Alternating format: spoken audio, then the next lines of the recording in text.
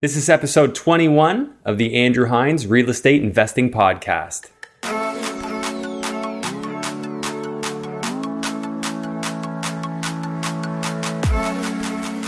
Hello and welcome to episode 21 of the Andrew Hines Real Estate Investing Podcast. Thank you so much for being here and listening. Today I have an awesome guest on the show. It is Adam J.D. Martin. I'm not sure what the JD stands for, but this guy has figured a lot out in a very short period of time. He's 25 years old right now, and at the age of 24, he started investing. He went from working 16-hour days, being flat broke, carrying a huge student debt, trying to pay it off, and he just saw the light. He found himself a mentor, and he hustled. And today he shares his creative strategies of how he got into wholesaling, which is basically just when you start finding real estate deals, tying them up with a contract, and then assigning those contracts to another buyer. So basically, you're just a middleman. He shares his story about how he was able to earn some income doing that. Eventually, he stumbled across his first deal, and he put it together with one of the most creative strategies I've ever heard. Really, really cool stuff. And for anyone who has yet to take the plunge or is kind of riding on some sort of excuse as to why you haven't done it yet, now's the time to take action. And this episode I found very inspirational, and I'm sure you will too. So before we go any further, I just wanted to ask if you could please take a moment right now to hit the subscribe button. If you're listening on Apple Podcasts or Google Podcasts, Spotify, wherever you're listening, hit the subscribe button. And then if you could go over to iTunes or Apple Podcasts and just leave me a rating and a review so that more people can find the show. Thank you so much to everyone who's already done that. I really, really appreciate it because it ultimately just helps the algorithm, helps Apple to promote this show to other people so that I can grow it further, reach more people. And obviously, the goal would be to help and connect with them as well, just as hopefully this podcast has helped you. Next on the agenda is the upcoming Hamilton area REI meetup. And this is a meetup for real estate investors. So if you are a real estate investor and you're willing to travel down to the Hamilton area, or you're already operating there, this event is going to be fantastic. It's nothing but networking. It's connecting with other investors and learning from them.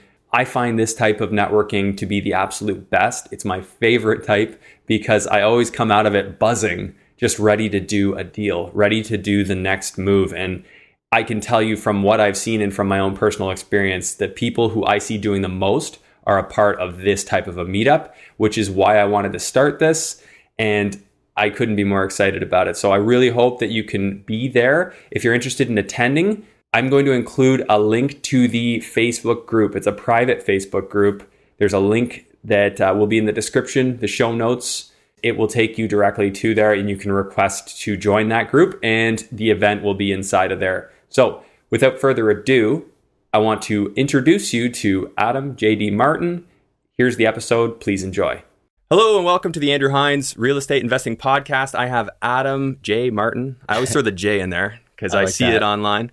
He's on the show today and we actually just met the other day and I said, don't tell me anything. I just want to hear it all on the podcast. So I did get a few details, but I'm really looking forward to hearing a story. Adam, how you doing today? Excellent. Thanks, man. I really appreciate you having me on the podcast today. And I'm definitely looking forward to sharing my story with you and kind of sharing my beginnings and kind of where I'm at now. And I know you've interviewed a lot of people that are in sort of our core network. So I'm really excited to be here. I'm making the rounds. Yeah, that's awesome. The beautiful thing, and maybe I'll get you to describe where we are in just a moment, but the people in this little mecca of real estate investing known as London, Ontario, where my roots are from, even though I don't live there anymore, the community around that is amazing. And the more I can kind of get in and hang out with you guys and hear your stories, it's obviously really inspiring. So I appreciate that. Tell the viewers and listeners where we are right now. Yeah, so we're in Byron. So that's a little neighborhood in London, Ontario, kind of in the south. We're today at The Mansion is what we call it. So this is sort of our collaborative workspace.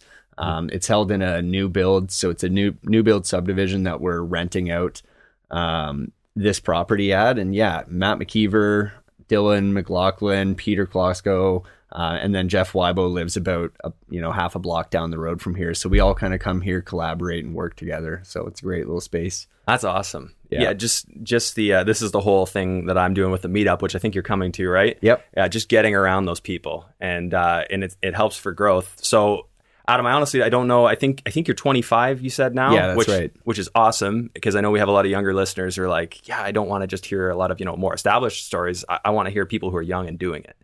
Can you tell me a little bit about you and where you started and where you're at right now on your real estate and career journey? Yeah, for sure. So I finished up school a couple of years ago now. So I went to school, got a degree in international business management. That set me back quite a bit in terms of financially. So I probably started my real estate journey with about $60,000 in debt. So student debt, a bit of consumer debt, and I had a newer car at the time as well. So I got my beginning kind of following what everybody thinks is the right path, which is sort of that American dream type deal where you'd get the car, you get the house, you get the degree, and then you're living happily ever after. So I was working as a technical recruiter, so basically a headhunter for a firm called Aerotech, and I was working at that in Kitchener.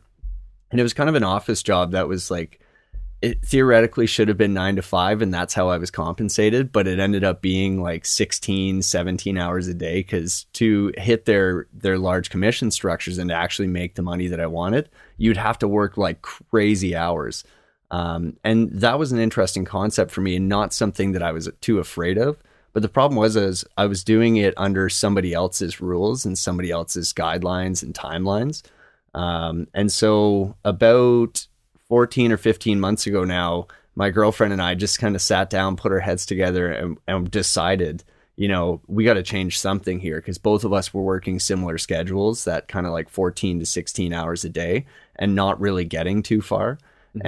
And we just kind of put our heads together and started thinking of ways that we could earn money more passively and start really generating, wealth over time and building out just investments in assets. And so real estate became the obvious answer. But like I said, I was kind of 60 grand in debt. I really didn't know where I was going or how to get started. And so one of the first things that I did was start kind of looking into who is already doing it. So I got started like probably most people did by reading Rich Dad, Poor Dad. So that's kind of the gateway drug for everybody, really, and The Wealthy Barber and like all those classics. And really just decided that like we needed to take things into our own hands. So I ended up coming on a Weibo limo tour. So it's a limo tour around London where Jeff Weibo takes investors and would-be investors, and we tour around private real estate deals and just kind of check things out in London. And the reason I came to London is because it was so much more affordable. So like I was living in Kitchener where houses could be 400,000, 600,000. And the idea of being able to get into a market where houses at the time, you could still easily get houses for 180, right? 200, low 200s. Changing now though. Yeah, that's now changing. Yeah. There's definitely, bigger waves happening in this market in particular. But that idea was it was romantic, right? Like the idea that you could get in for half price essentially. And right. A lot of the buildings here are beautiful. So I came here, I basically had to borrow the money to get on the Weibo limo tour. So came here, got on the limo. I ended up meeting Matt McKeever there on that limo tour. And Jeff introduced us. Hey folks, just to clarify, Adam speaks about a person by the name of Matt McKeever in this episode. Matt McKeever is a YouTube sensation, we'll call him. He's actually on a future episode. I've already recorded it and I'm going to be posting that episode in the next few weeks. But Matt is a guy who's acquired quite a portfolio of real estate and has branded himself on YouTube with many different videos talking about real estate investments. And he's also profiled Adam's work there as well. So if you're interested in seeing more about Adam, you could do so there. And Adam does, in fact, talk about this later in the episode. And right away, I just saw a huge opportunity to it was an opportunity to get a mentor and get somebody that knew what they were doing. And I knew I wanted to be closer to this network. So I went home, I watched about 300, maybe 400 of Matt's videos at the time, and like literally within the space of a few days. And I called Matt and I begged him for an appointment, got in front of him. And then I met him on a Sunday, quit my job the same day. And from then on, I started driving back and forth to London every single day. So from Guelph. And really what I was doing there was trying to get closer to this network and get closer into the space of real estate and really start learning from these people. So yeah, from there, one of the first steps for me, and I think this will be kind of important for anybody trying to get started in real estate, was I had to learn the most I could about real estate investing in a short period of time, because we had one set goal, or one big goal for the whole year between Miranda and I was buy one property. So however that was going to happen, we needed to make it work. And the answer for me was actually wholesaling. So I ended up walking through, maybe more than 100 buildings in a very short period of time. I ended up getting, my first deal was a $15,000 assignment fee. The second deal was another $15,000. And then I assigned a few more at like $5,000, $1,000, $3,000, kind of that lower end of the range. But it was starting to really get exposed to a ton of real estate and a ton of different strategies, and also getting myself in front of a lot of different investors in this area, because I had to assign these deals, right? So I had to put myself in front of them. So that's kind of how I got started in getting exposed to the different styles of real estate, especially in London, because, every city's kind of got its characteristics. And London, in the areas that I was looking in, there's a lot of low ceiling heights. So there's opportunities for underpinning. There's a lot of buildings that you can get into, and we have a rental license here too for anybody that's not from London. So there's a lot of opportunities to get into buildings that are undervalued simply because they wouldn't necessarily get the rental license. But there are a lot of investors that are willing to kind of gamble on those buildings. So you're saying there are people that are willing to do an underpin or get into buildings that aren't necessarily following the city's rules in terms of legality. So, there's lots of triplexes that realistically are duplexes, but people are renting out that basement, or they're renting out that created a third unit. Okay. And I want to jump into that in a second here. So legalities of illegal units. Yeah. And just how common that is, because I actually see that a lot myself, and I don't do that personally. Yeah. But before we get to that point, you've done something pretty magnificent in that you started at like 24, you made the decision. Yep. You changed your entire life. I'm assuming that there was some sort of a breaking point or an extreme pain point in both your life and your relationship in terms of how much time you're having to dedicate to work. Yeah. So you make the move. You took some massive action at that point. You talked about seeing a lot of properties. How many properties did you see before you saw your first dollar in profit off of it? Oh man, a lot. Like physically in person and analyzing on paper. Like give me a ballpark. Yeah. I mean, I would have walked through at least 30 to 40 properties, and looking online, it could have been hundreds, right? So was it every day? Did you have like, hey, I'm going to do 3 properties a day. I'm going to evaluate 3 properties a day or something like that? Yeah, it would have been a much larger number, but for sure I was walking through multiple properties per day. The way we actually attacked it was by using yellow letters, so handwritten letters that we distributed to the various neighborhoods that were of interest to the investors in the core group here.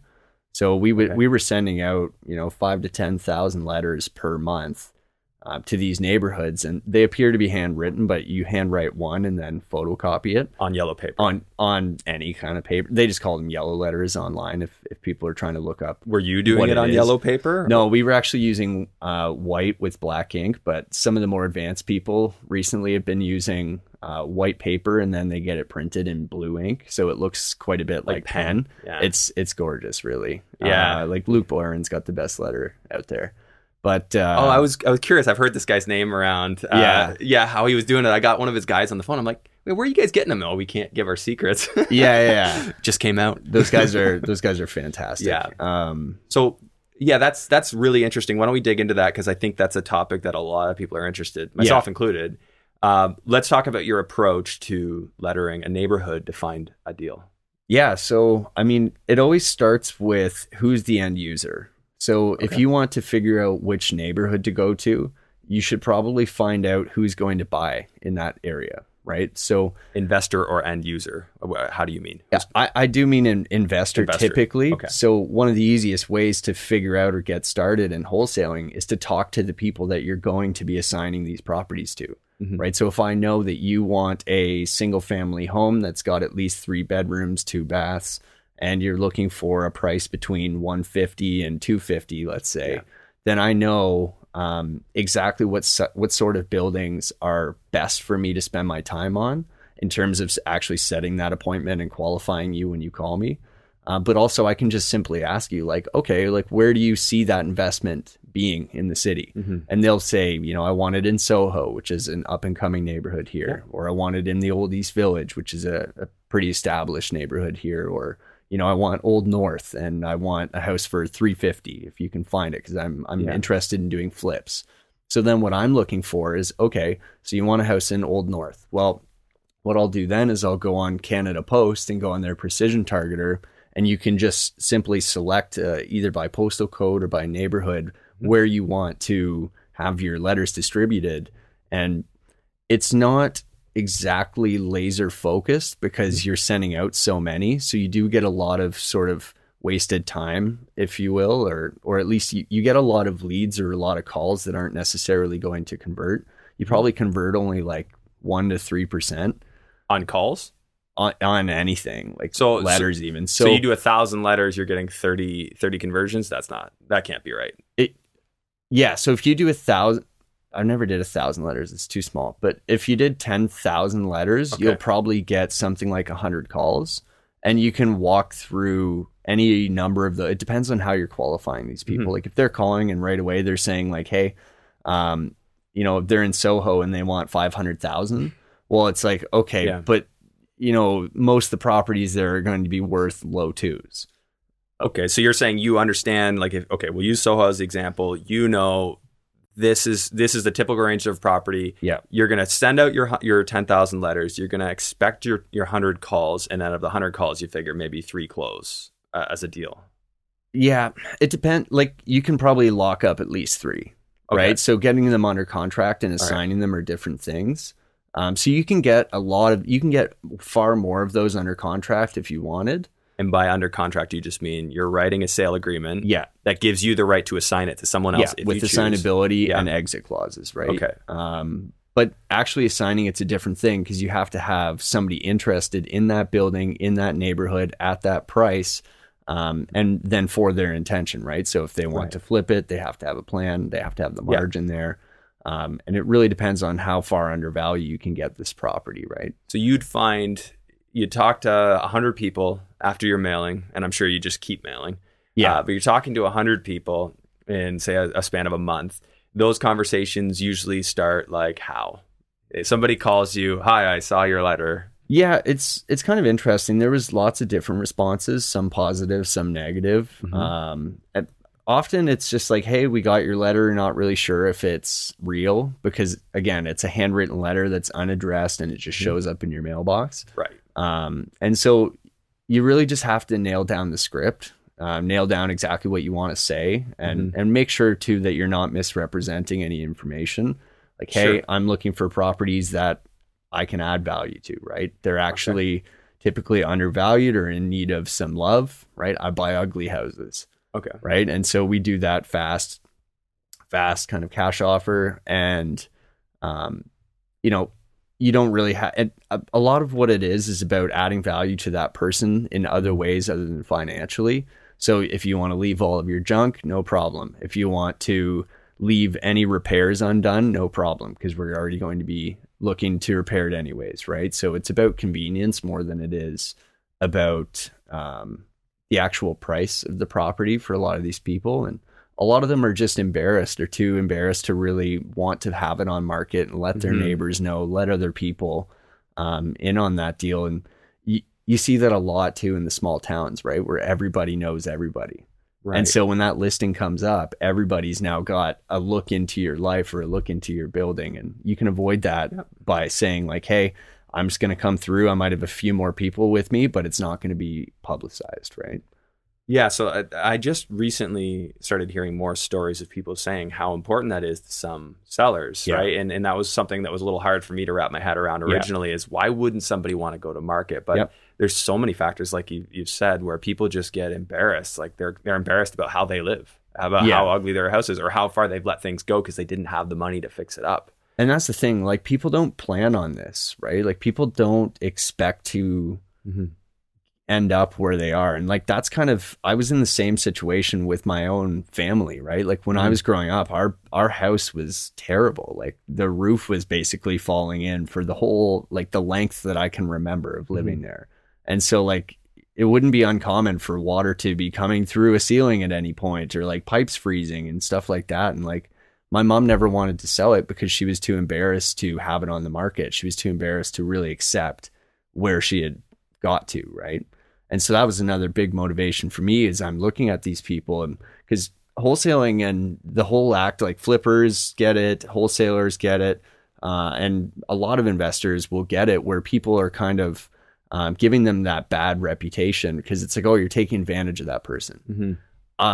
It depends. There probably are people that are, but for me, like I see my parents or I see my mom every time I'm talking to one of these people. Right. They don't intend on getting there. They didn't plan on this. It's just that this is where they're at. So I try and do my best to give them the best price that we can, or at least the best terms, right? That to help them transition out of that and hopefully get a better start somewhere else. So and I think, well, with some of the things that I've studied over the years, reading books on sales and such, it's really all about understanding what their needs and wants are, right? For them, if the biggest pain in their life is not being able to afford groceries or being in this situation, and you can relieve that, then you're creating the value there. Not everyone cares about price. Not everyone does. And that sounds so foreign. I mean, to me, that sounded like an alien concept. What? People don't care about price? That's the number one, right? Because I grew up in a family that didn't have much, and I really, for a long time, never embraced the abundance mentality, and everything had to be, the best deal. But then I realized that people don't make rational decisions. I see it all the time. I had tenants that I put into a property, which is actually just turning over right now, 8 years ago, that were into that property to hopefully one day buy it. They purchased an option to purchase, which gave them the right to maybe one day buy this house from me. And they spent some money on that. Yet they didn't actually take the action to improve their credit. I tried. I reached out to them. Hey guys, like I literally took out a highlighter on their credit bureau and gave it to them. I'm like, these are the things you fix. If you fix them, we should be able to get you. I'm a mortgage broker, mortgage agent by trade. Before I got into all this construction and investing and all that, I started back there, and I gave them every opportunity, but they just ignored it, right? So not everything logical is necessarily going to be the way it happens, right? The logical thing for them to do would have been to play along, do the things that I said you needed to do, and then they would have bought the house from me long ago, but they didn't, right? Yeah. And you're going to see that from like people just get emotional, right? The emotional pain of the situation they're in is just too great, and they just want out. And you know what? If they don't sell to you, they're going to sell to somebody else. So that's right. If you can let them out of that pain, that's the sale, that's the service, right? So for sure. Yeah. And this is probably a really great transition now into sort of how I got my first deal. So my first deal came, after walking through these 100+ buildings and looking at so many listings, and ended up getting those first few assignments that were really helpful. And kind of the biggest value in walking through all these buildings was to truly get a good understanding of what the buildings look like in London. What do they feel like? Like, what are some of the issues that I could identify as coming up frequently? Like, what am I always seeing? Right? It was roofs, windows, foundation issues, low ceilings in the basements here. It's a big thing here. But anyways, I'd got all this exposure to these different styles of buildings and neighborhoods and the different types of investors, and learning from them a lot. And obviously this whole time I've got Matt kind of mentoring me in the background and just teaching me and really kind of fast tracking my exposure to a lot of the different strategies and everything. So eventually I arrived on this, it's a small semi-detached house near Fanshawe College. And in talking to the seller, he responded to one of my letters. Yeah. And so right away I went there with the intention of looking at it as a wholesale deal. And so in that area at the time, houses were probably, it would have been reasonable to get that house around 180,000 at like market rate. So for a wholesaling opportunity, it would have had to be below that. Let's say, 170, 150, something like that. And when I first approached this seller, I knew that things were kind of rough in the house because when I did my initial walkthrough, it was a disaster. Like, it was a mess. It was crazy. The smell was unbearable. There was carpets everywhere that had never, ever been cleaned or helped out at all. And in the basement, he had like 3 or 4 different people living there that were using drugs. So they had needles all over the place. Like, there was multiple animals. And I was like, okay, this is an interesting situation. But he himself was a very...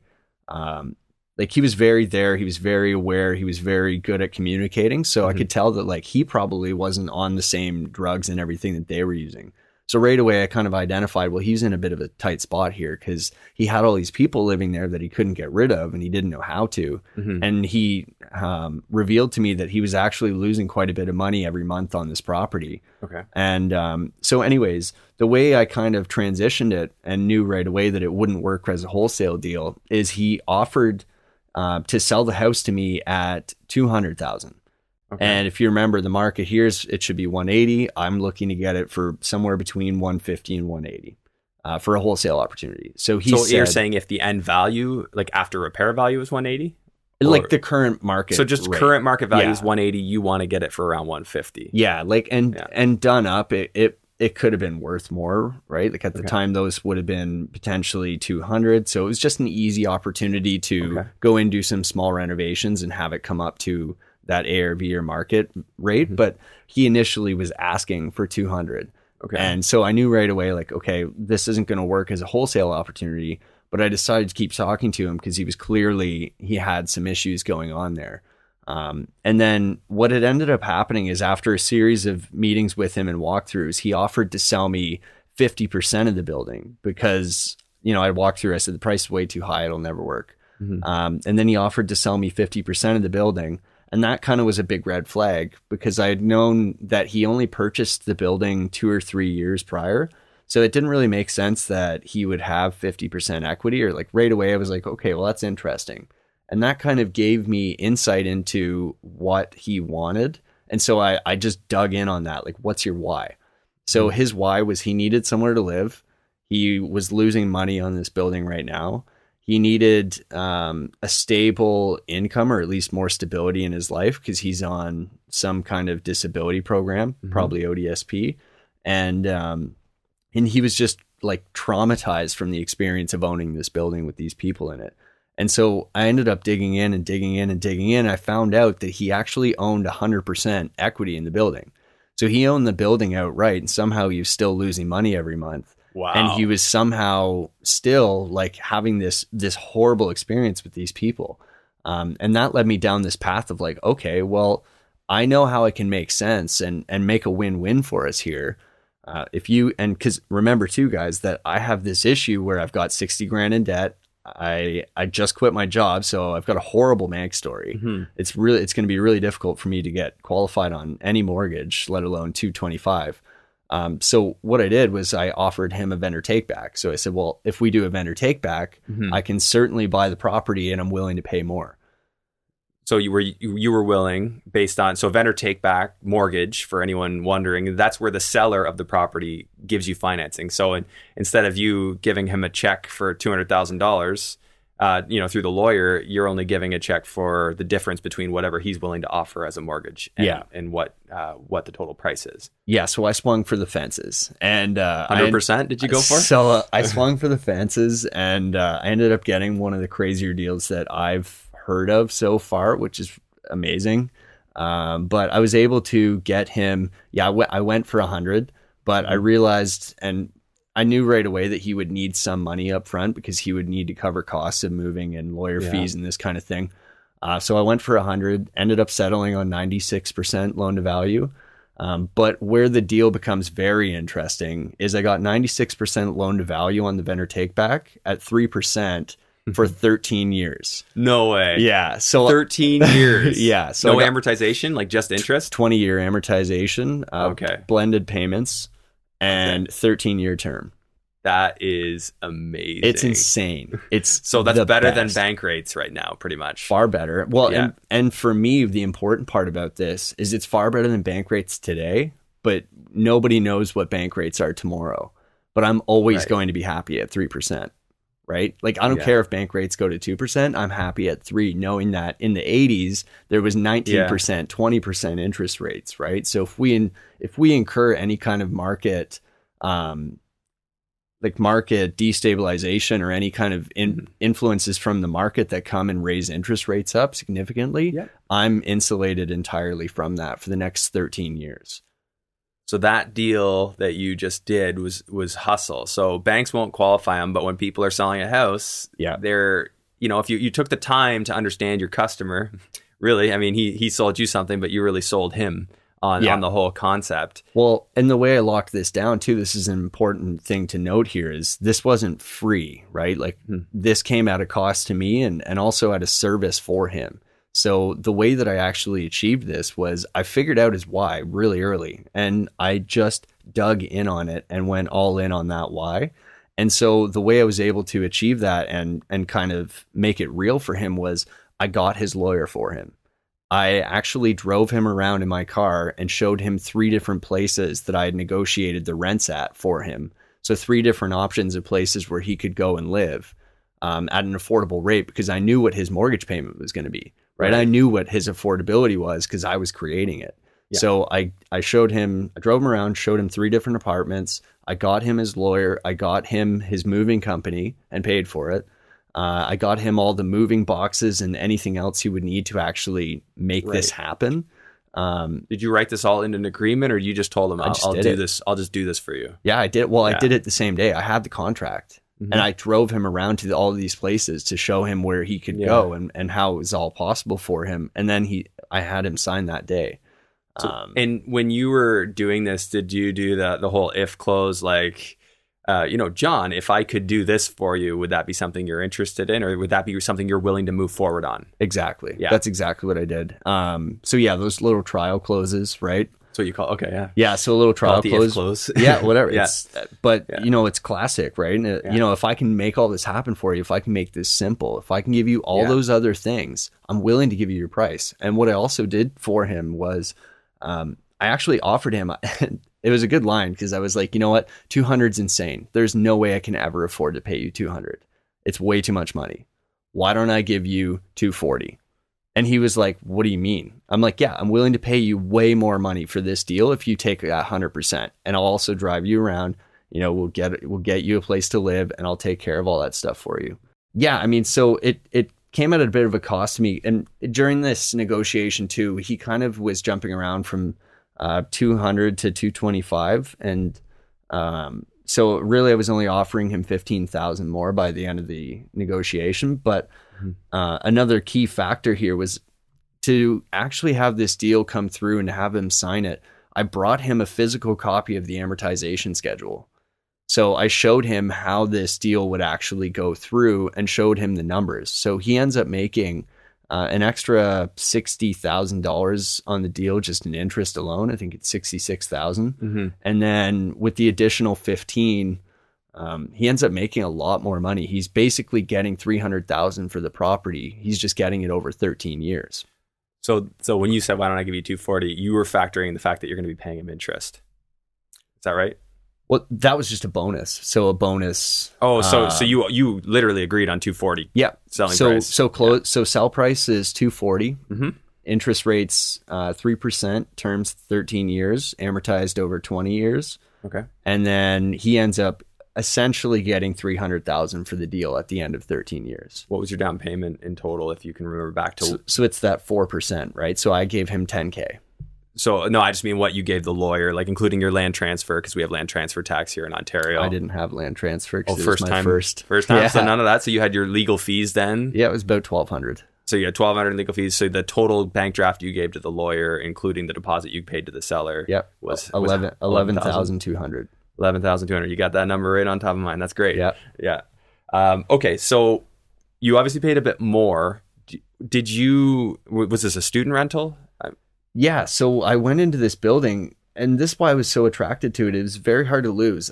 I thought for sure, and I went through this emotional roller coaster, as everybody will, in terms of like, oh, it's happening, right? Like, this is my first deal, and you're really excited, and then you panic. Because I was like, holy, now every month I have to come up with $1,250. That's my mortgage payment. And then plus taxes and everything else. So every single month I have to come up with $1,250. What am I going to do? Well, I knew that the school was there, so that's a really great resource to have right there. But it's also not as close to where Matt's rentals are, for example, or Dan, who owns a lot of student rentals here. So I'm like, it's a little far. I don't know if it's going to work. And what I did was I actually got it rented out for students. So I had 4 students initially, and then plus Miranda and I were living in one room. So we started house hacking it. Okay, so house hack. And again, this goes back to, I asked Matt. So Matt, my mentor here, I asked him, like, what's the easiest way I can achieve what you were able to achieve? And he said, well, you got to get rid of your cost of living, basically, like your shelter costs. It's going to be like 40% of your earnings. And I'm like, whoa, okay, so I got to focus on that. So we move into there, and then I had to do some renovations because obviously it was in pretty big disrepair, but it was all cosmetic. So I actually ended up renting out 4 of the rooms mid-renovation. So I hadn't even finished my work on the building yet. And then I used their first and last rent deposit to actually fund most of the renovations. Wow. So my reno total was about $7,000. And that got me parking in the rear. So like I added like 8 parking spots. I painted the entire building. We did a bunch of flooring. The kitchen was updated already, which was great. Okay. But and the electrical and like everything else, like all the fundamentals were there. We just needed some flooring and paint and some trim done. Okay.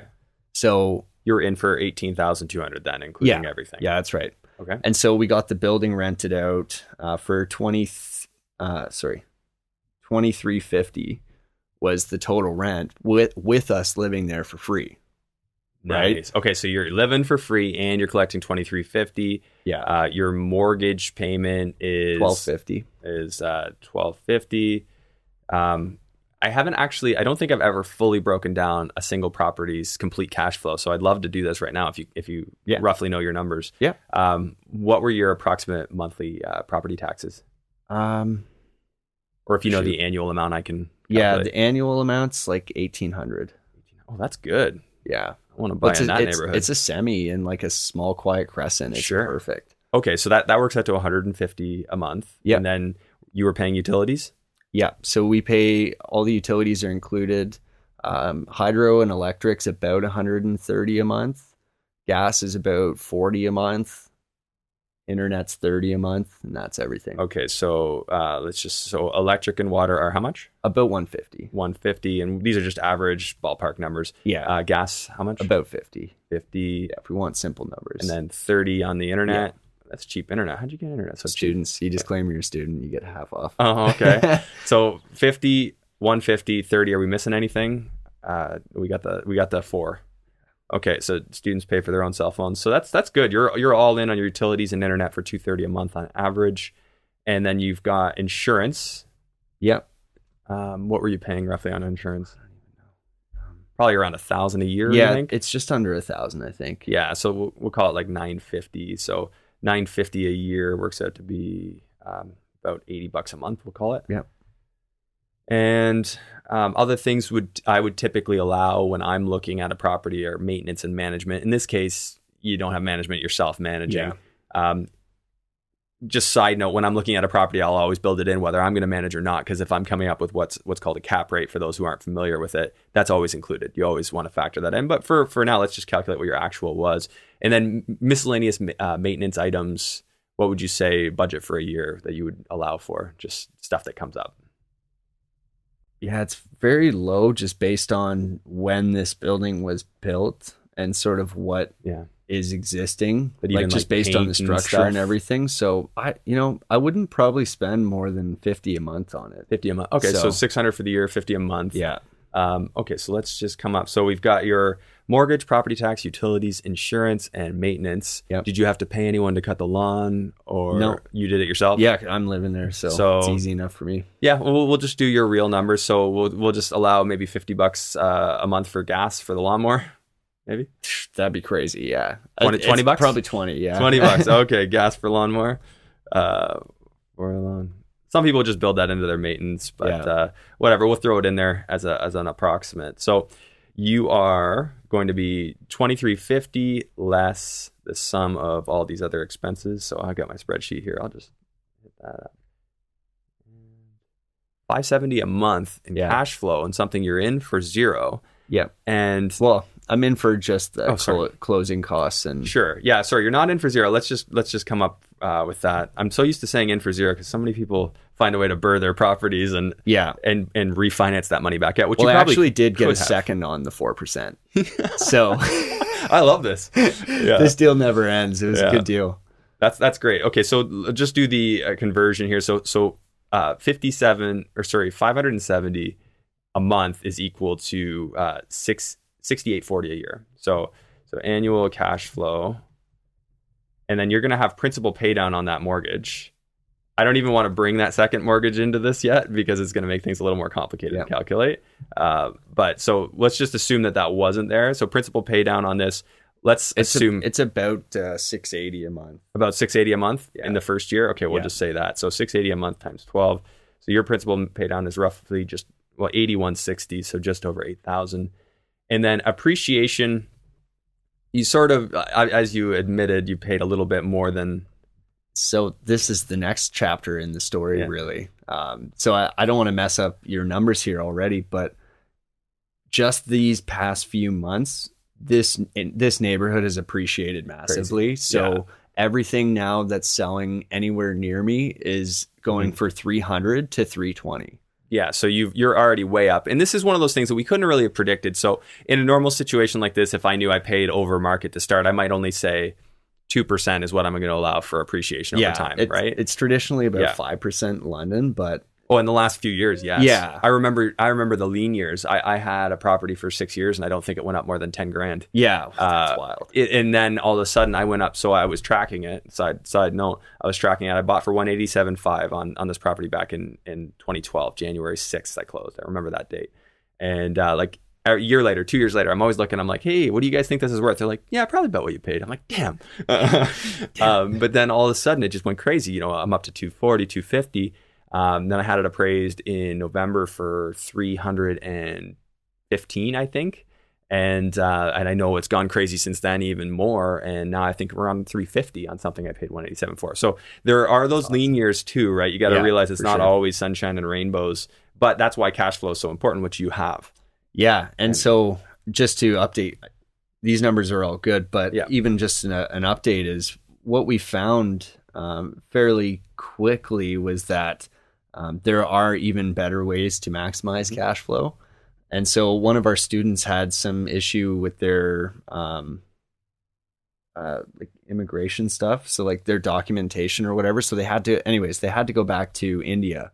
Okay. And so what we decided, I was like, okay, well, I could wait to get another student because we're sort of mid-semester. But what we actually did was we ended up furnishing it for $1,300 and we put it up on Airbnb. And it was kind of risky because we had the 3 students still, plus myself and Miranda. So it's a busy house and it's only a 5-bed, 2-bath.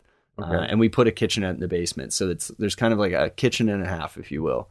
Okay. And so we put in this Airbnb room, which is a private room in a shared house, obviously. And we managed it ourselves. And our best month so far in that single room was $950. So what that's really going to do is that's going to take a cash flow that we said was 570 and really that's going to bring your average up to like what, 900 a month? It varies because Airbnb is not as consistent as like a lease, let's say. Yes. So I consistently get between 750 and 9. 750 and 9 on your cash flow. My cash flow is going to be around, like consistently it'll be about 700. Okay. So what I'm going to do, I'm just going to stick with the number we had before you Yep. Airbnb, and then we can talk about how that number would be adjusted. So originally we were saying 570. Then you got the bright idea. Let's maximize cash flow. I love these ideas, by the way. I love how a lot of people just think it's either closed box where you're standing around all these investors and you're thinking, how can we make more money? What can we do? Like, what can we try next? And I think, my hat's off to you guys because you're always trying new stuff. And I've never seen such innovation from such a young group of people. Compounding strategies, right? Yes, absolutely. So, so just calculating your return here, your total return across appreciation, if we said 2%, which would be 4,800, and then you'd have your principal pay down of the 8,160 you said, and then annual cash flow before you did the Airbnb strategy, which was 6,840. So if we take your total return of 19,800 and we divide that by what you have in at 18,200, your return on investment's over 100%. Yeah, for sure. Yeah. So that's the key thing here is if you had gotten hung up on the fact that you're paying over market, you might not have done the deal. And now you're winning because you did. And I've been a big believer that you don't wait to get real estate, buy real estate and wait, because the market will come around, right? You might be in a trough or things might be slow for a while, but then eventually a boom happens. There is a cycle, of course, but as long as you got your cash flow, 30 years down the road, you're not retiring for a while here. And why would you retire? If you're enjoying what you do, you're going to keep doing it. But I mean, when you want to just say, screw it all and then go travel, you're probably not that far away from it where you are right now, especially with a guy like Matt kind of leading the way for you. Yeah, that's right. And that's the first 500 to 700, depending on how you want to look at the cash flow. Mm-hmm. My burn rate or my cost of living somewhere just under 3,000. So like really, I'm a sixth of the way. Okay. If I wanted to just satisfy my burn rate with passive income. And that's just with that building. I've since then got a fourplex as well. Yeah. But it's one of these ways to build wealth or build passive income that I see as being very low risk. Mm-hmm. And that's something I wanted to just point out here is, we just showed with the numbers very clearly that I'm getting over 100% return on my investment. Mm-hmm. But where else can you get those kinds of returns without incurring massive risk? Because if we just dial this back a little bit or go back just a few minutes in this podcast, you remember that I'm saying I'm also insulated from any real market risk for the next 13 years at least. Right. So like I'm insulated from risk in the market cycles and interest rates, which could normally be cited as a risk factor to investing in real estate. I'm in a property where I am also using it for my primary residence. So like I now have my own sort of castle, my own sort of place to fall back to if I have to. Right. And really I did it without almost any of my own money. So it's just a really interesting deal where I'm able to compound all these different strategies, insulate my risk, and then still achieve that really high return. So yeah, that's incredible. And just to expand on what you said, you're insulated from the market, both in terms of the prices going up and down and the economy, because you're doing student rentals. People go to school in good times and in bad times. Yeah, even more so, I think, even in a bad following times, even economy. more. Yeah. So the rents, even if your property values go down, that's just a win because then you can go out and buy more. That's right. Go buy them all when they're down and then get insane cash flow, right? Because the demand for rentals is still going to be there. So the demand in terms of average monthly rate is probably going to stay roughly the same, even in a down market. Yep.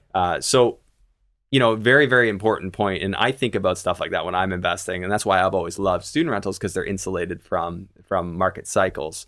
And I knew them. Like I went to school. I knew what I would have wanted where I lived, because I lived in really bad places and I overcompensated and went the other way. And I'm like, okay, well, the ones I'm going to do, because I acknowledge people like me that were just out for a deal. Like I just wanted the cheapest place and I sacrificed living quality for it. And then I look back and I'm like, wow, that really sucked. Yeah. And then I'm like, but I know the other side. I know all the kids that come from private schools that are willing to pay more, and I'd like to offer them something. And, kind of a tangent story, but, investing in what or finding a mentor and learning something, which you did. You got the mentor, you went around, you saw tons of properties. Yeah. And then would you agree that once you've seen so many properties, a deal the second you see it? Right? 100%. Yeah, that's for the sure. biggest thing. It's immediate awareness, right? When you walk into a building, you know the price, you're more familiar with your neighborhoods and your city and where you're looking. It's like, it's moments. It takes seconds even in a phone call now So now even when those leads are coming in, those cold leads, like I can tell right away whether or not there's something there. And then it allows you to manage your time so much better and really become more efficient, more effective at recognizing opportunity, but also at executing. That's awesome. Yeah. Yeah. Okay. So this has been a really interesting conversation. I wanted to ask you, I've been asking this lately, and I think it's really valuable, especially where you're at. What is one thing that you would recommend as being the most important thing, somebody wanting to get started, wanting to make a change in their life and, go down this road? What would you recommend for them? I think one of the most important things is to start surrounding yourself with the right people. Like start surrounding yourself with people that are doing what you want to do. So if you want to be in real estate investing, you should probably be surrounding yourself with real estate investors. And you can get more dialed into that if you want. Like you can surround yourself with people that do mostly flips. Sean Allen's been on here. If you want to be doing flips, you should probably have more interactions with Sean or people like Sean, right? But I think it's just important to really sample and hear from the people that are in the business, that are currently doing it, that are currently aware of today's strategies and ways that you can still make money with it today. Because there are a lot of people out there that can be cynical. There are a lot of people that have heard that story about their one uncle that had a property that went wrong and they exited the market and, they might have made some money or maybe they lost money. But I think it's just important to surround yourself with people that can share this knowledge with you and share their strategies. And, that's how I got the fourplex too. The next deal, it's extremely creative. I've got no money into it. It's going to end up being essentially a free building. We build, we're building probably $200,000 in equity in a few months with it. And a massive cashback position on it. So like, this is only possible if you're surrounded with people that can educate you on that. And so I think getting started is all about being willing to get yourself out there, put yourself out there, but also to find that mentor if you can, if it's one person. But, start with everybody, sample all the strategies. Yeah. Just be careful who you take advice from, right? That's right. Like whoever you're taking advice from, they should have something you want, right? That's right. If you're listening to your uncle at the dinner table that's never owned a rental property and says you're nuts, probably not the guy to take the advice from. But if you're talking to somebody who's got $20,000 a month in monthly cash flow and a portfolio full of property and a huge net worth, whether or not their strategy is the only way, which it definitely isn't, it's the strategy that worked for them and it's the strategy they could teach you if you're willing to listen and be humble and give back to them too, right? I'm sure you've done things for Matt throughout this time that's allowed